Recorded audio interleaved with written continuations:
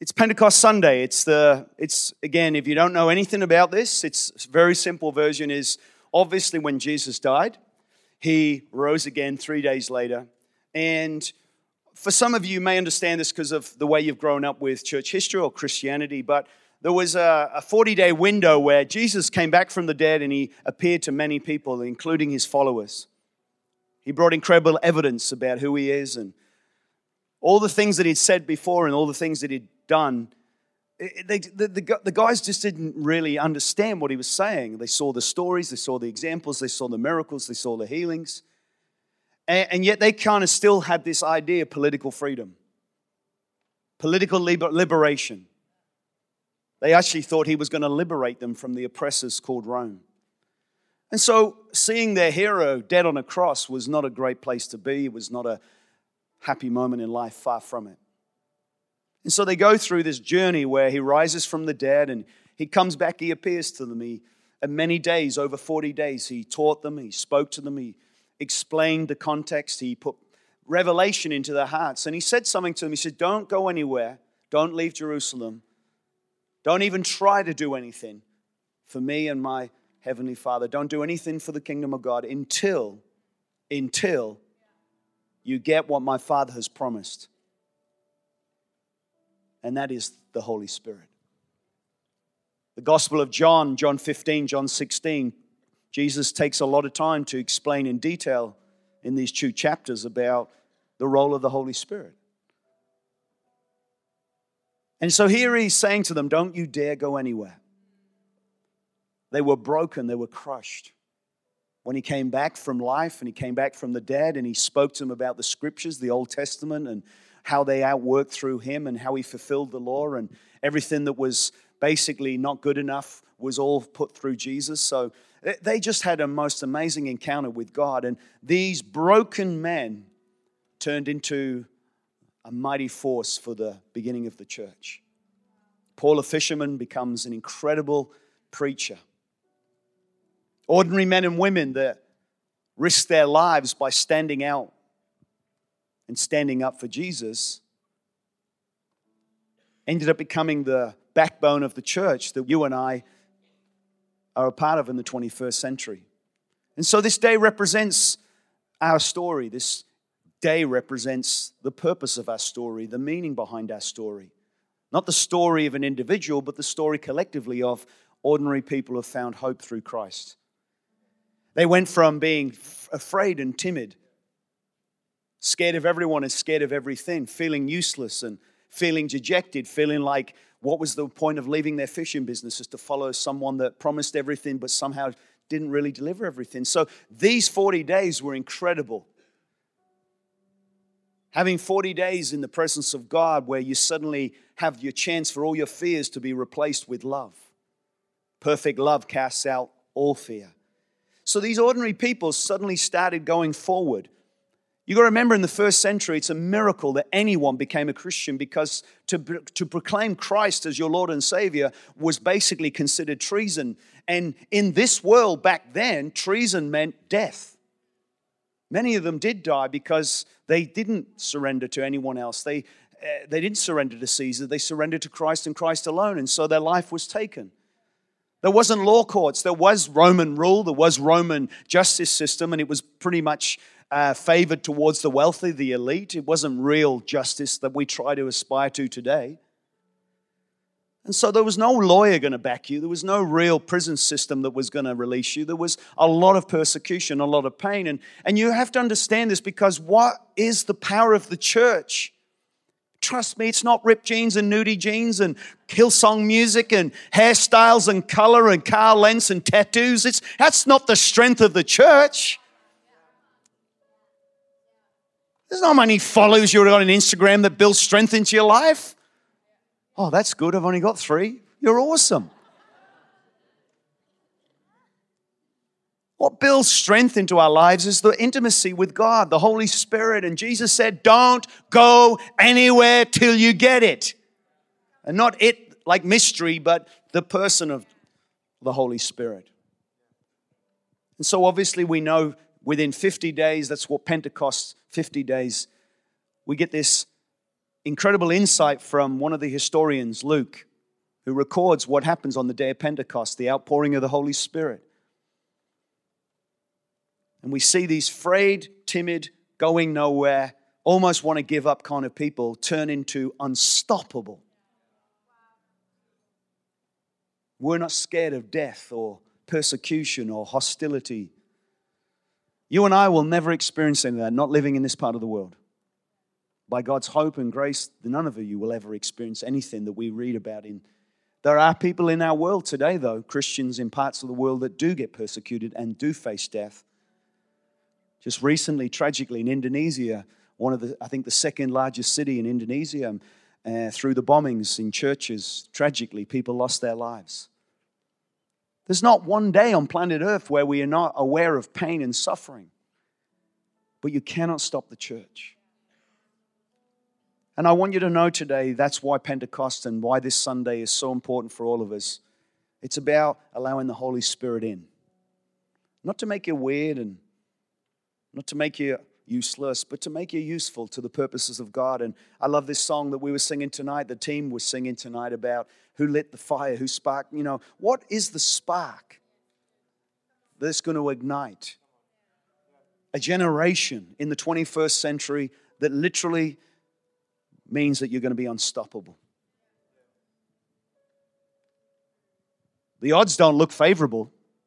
There's way more people outside of our walls than there are inside this building today. There's way more people at the carnival down in Kreuzberg tonight, today, tomorrow, yesterday, by far, than people that will go to the house of God. And I'm not against carnivals. I'm not against all these celebrations that a city has. What I am saying is we just need to know what the spark is. We just need to know what fire needs to be lit, and we need to know where it comes from. It's from the Holy Spirit. See, the call of God gets a hold of you. You don't get a hold of it. See, vision is easy. Vision, you can pick it up, you can lay it down. It's not about memorizing vision. You can memorize it and still not live it. And so what I want you to understand, the power of the Holy Spirit is literally the backbone of the church. Jesus never lived his public life without the help of the Holy Spirit. When he healed the blind, he did it with the help of the Holy Spirit. When he lifted the broken, he did it with the Holy Spirit. When he spoke and communicated the truths of heaven to a generation that didn't understand because of religious law, he did it with the power of the Holy Spirit. I'm speaking right now with the help of the Holy Spirit. That I don't need to shake and rattle and roll and do funny things to make you feel like, oh, he's got the power. The power's inside. I struggle with my words. I find it difficult to spell. And I have a lot of challenges in the sense of you wouldn't know because it looks like, oh, he makes it so easy. But the point is, it's the help of the Holy Spirit. You're going to go back to a hospital tomorrow and be a nurse or a doctor or a surgeon or whatever it is. You're going to need the help of the Holy Spirit. You're going to go back to a kindergarten, raise them kids and love them parents and help them navigate twists and turns. You're going to need the help of the Holy Spirit. You want to build your lives.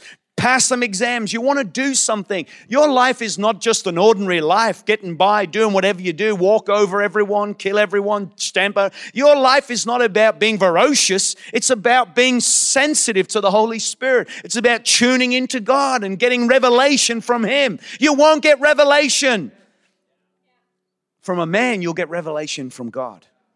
It's the Holy Spirit that helps the church. It's not by might. It's not by power. It's by my Spirit. How are you going to build your family? By the Spirit of God. How are you going to get that new job? By the Spirit of God. And I want you to know that I'm talking tonight about your advantage. Matthew 5 says this. Here's another old saying. Jesus was speaking to religious people and to people who were following Him, criticizing Him and following Him. And there's all sorts of people around Jesus. But He said this. There's another saying. A second look. Let's take a second look at another saying. An eye for an eye, a tooth for a tooth. Is that going to get us anywhere? As predominantly a lot of people in the world live that way. A lot of the Middle East lives that way. An eye for an eye, tooth for a tooth. The continent of Africa lives that way in some areas. Through history, it's definitely lived that way. Humanity has definitely lived that way. And I don't think it's gone away. An eye for an eye, a tooth for a tooth. What does that mean? You take my eye, I'll take your eye. You take my tooth, I'll take your tooth. It's kind of a funny saying, but the truth is, if you take from me, I'm going to take from you. It's tribal. In the ancient world, they had covenants with tribes. Weaker tribes would find the refuge of a stronger tribe. They would make agreements with each other. They would exchange, and they would do all these things because they knew they couldn't survive on their own. They needed people to help them. They knew that it was better if they had other people working for them. So there was strong things in our human story that we have to maybe consider again in the 21st century. An eye for an eye, a tooth for a tooth. Is that going to get you anywhere? Jesus says. Here's what I propose. Don't hit back at all. Don't hit back at all. What I'm trying to say here, people, is that the strength of the church, the advantage of the church, your advantage, my advantage, is the Holy Spirit. What was the advantage of Jesus? He could see things no one else could see. And because he was at an advantage of seeing it from the Father's position, he could be bold and do things and say things no one else could even imagine. Jesus' advantage was the Holy Spirit. He never said anything that the Father didn't want to say. Whatever the Father said, Jesus said it. Whatever the Father did, Jesus did it. Whatever the Father wanted, Jesus did it. And it was the help of the Holy Spirit. There was no conflict between the Father, the Son, and the Holy Spirit. They are one. It wasn't mixed messages. It wasn't schizophrenia. It wasn't personal agenda and what I want and what I see and what I think. Jesus had an advantage. That's why when the people heard him speak, wow, wow, wow, he speaks differently. He says things differently. We've never heard anyone say it like this. And Jesus says, an eye for an eye, a tooth for a tooth. Let me propose another way. The Father's way. The kingdom way. The way that man will never understand.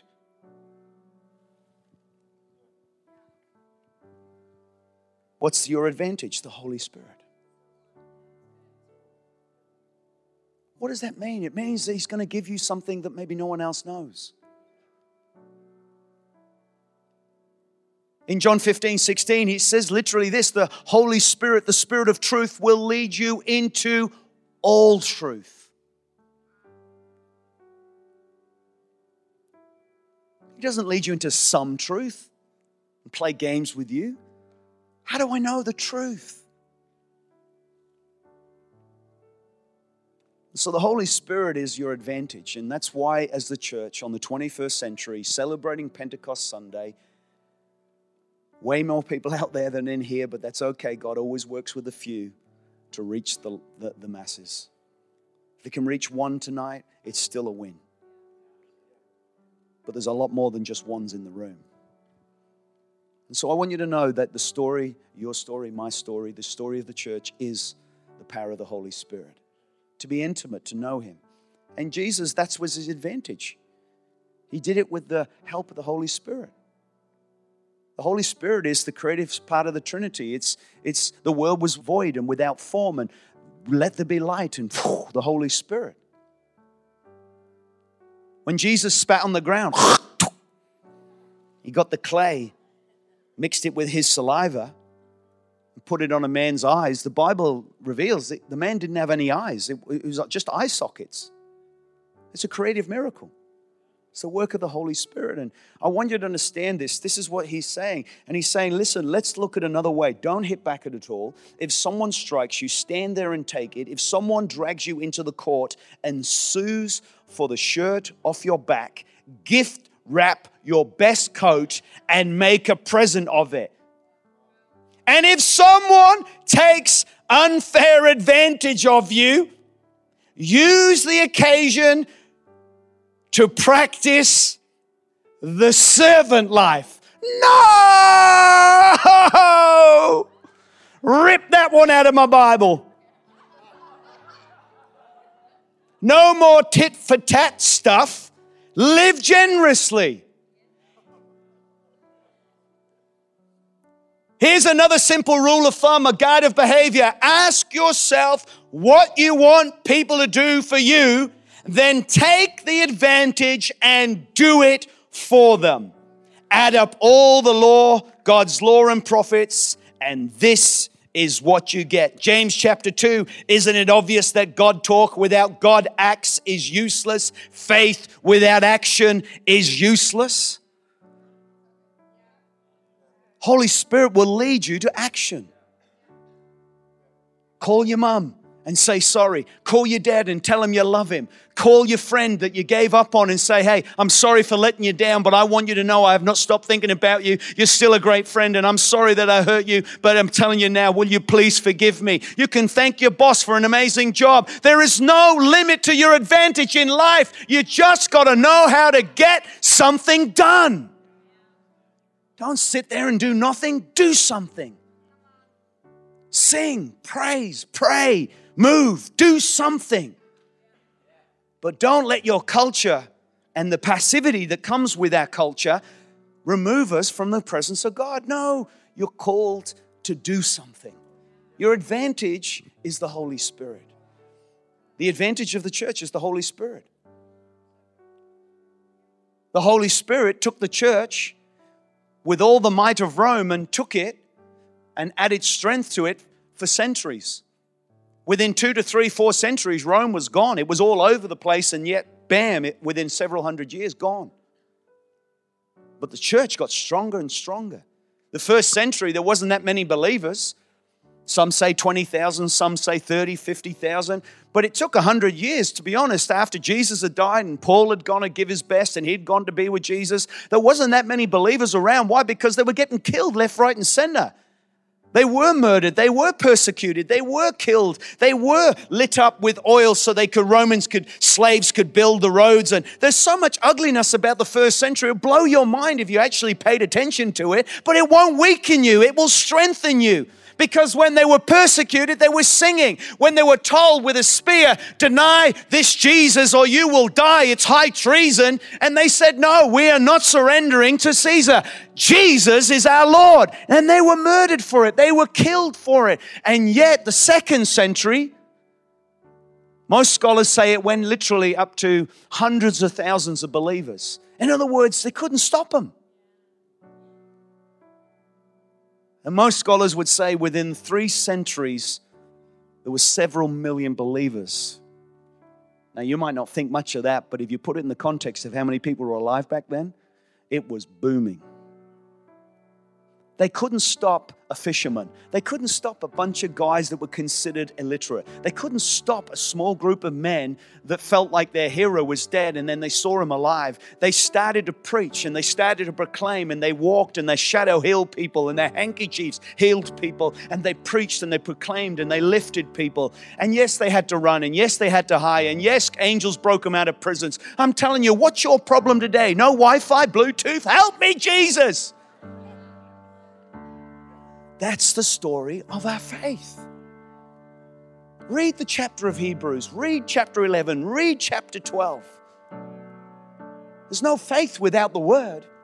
And so I want you to know, Jesus says this, what's your advantage? What do you want people to do for you?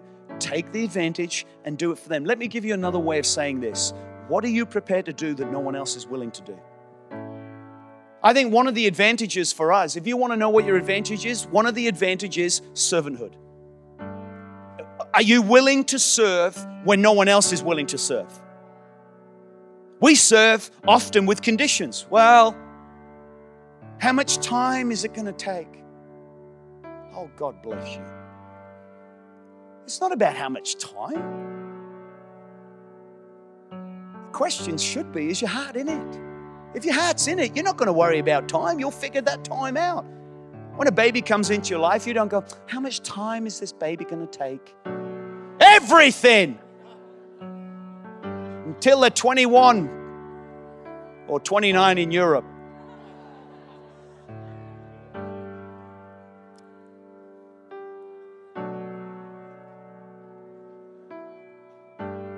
Is your heart in it? I think our advantage in the 21st century is, are we willing to serve? Jesus came to serve. I think it's important that we understand the parallel with this or the opposites to this. The opposite is entitlement.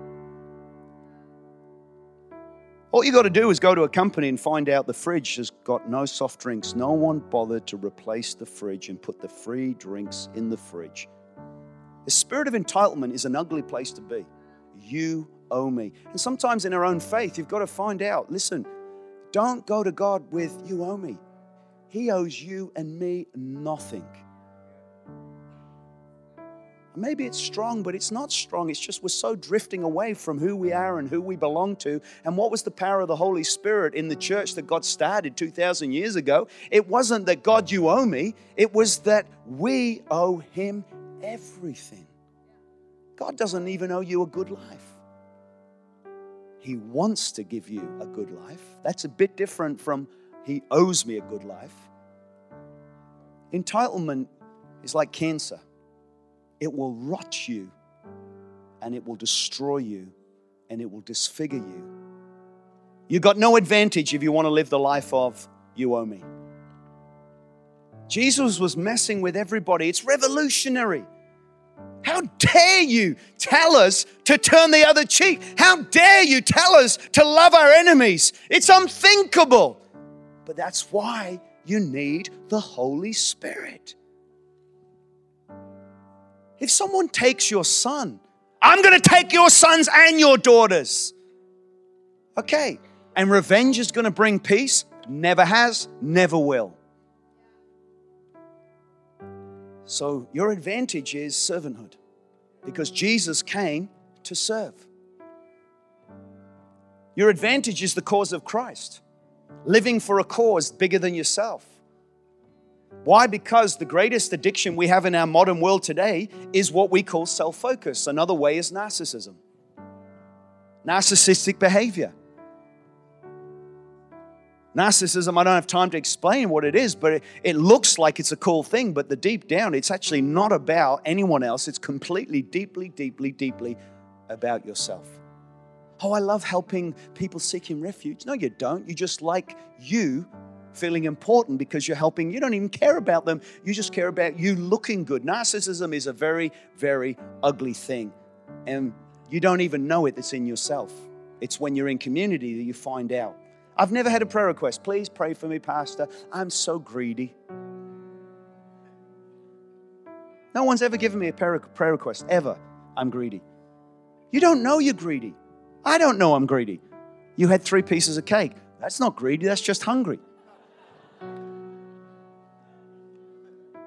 In other words, you don't know sometimes, because we all have blind spots, and the cause of Christ basically is your advantage. Is there anyone to live for the cause of Christ? Is anyone going to live for the cause of Christ? Because plenty of people live in self-focused. Another advantage is submission, surrendering to the mission. Why? Because submission versus independence. Independence speaks of self-sufficiency. I don't need God. I don't need God.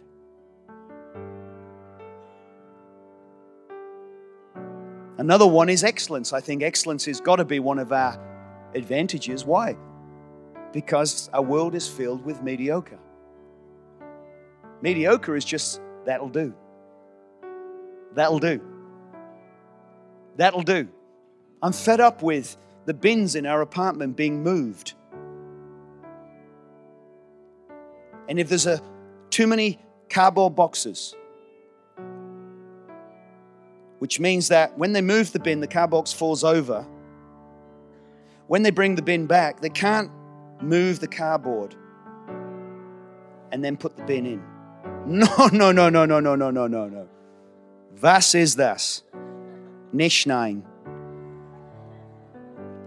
They will leave the bin in the middle because they cannot move. I don't want to live my life like that.